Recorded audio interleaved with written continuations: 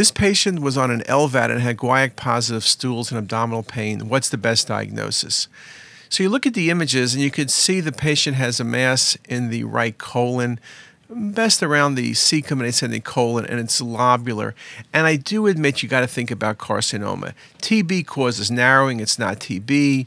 It doesn't have the look of C. difficile colitis. But I gave you this hint that patient's on an LVAD, which means the patient has bad cardiac output.